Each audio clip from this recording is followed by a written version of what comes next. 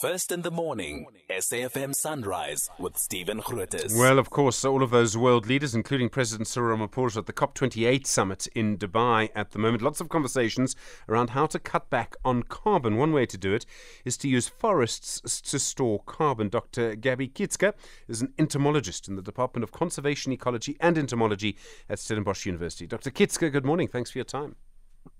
Hi, Stephen. How are you? I'm well. As I understand it, basically forests store carbon by putting out oxygen. Is that right? So they use carbon dioxide, they then put out oxygen, and that's how they store carbon?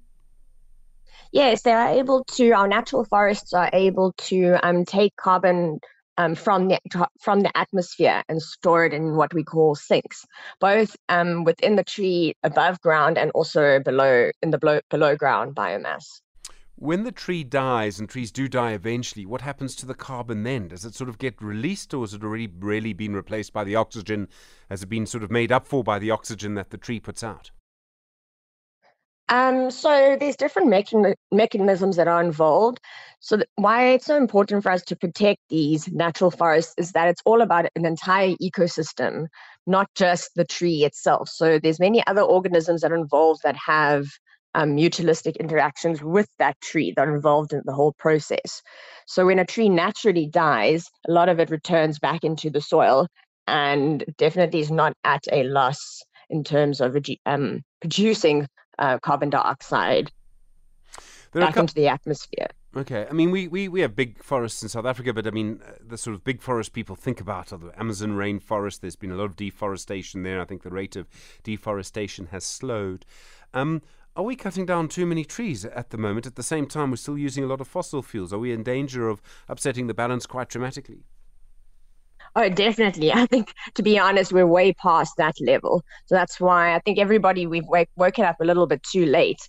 We've already haven't reached the goals of what the last COP set in place for us. And we're in a bit of trouble, so we need to do everything that we possibly can to reduce our emissions, not just protect the forests, but also reduce our carbon dioxide emissions. Some countries, I think Ethiopia, I think Kenya, have been planting huge numbers of trees. And that also can change the environment. Is that the right thing to do? Our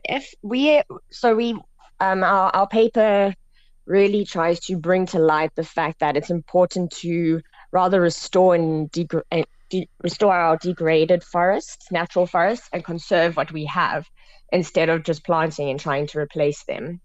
Because planting a new tree, opposed to cutting down a 100-year-old natural tree in a forest, does not have the same kind of benefits at the time.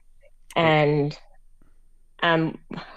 a forest is an entire ecosystem. So just planting of trees in areas where they shouldn't be, such as in a wetland or in a fynbos area where they're not supposed to belong, is doing more harm than benefit. Okay, so you actually need to be quite careful. You need to work with the forest rather than start a new one.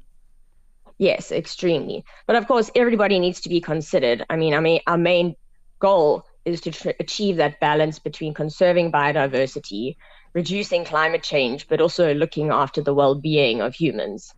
So it's all about finding a way that works for all of us. We're not saying don't utilize what we've been given, but we have to do it in a way that we're looking after the forest too.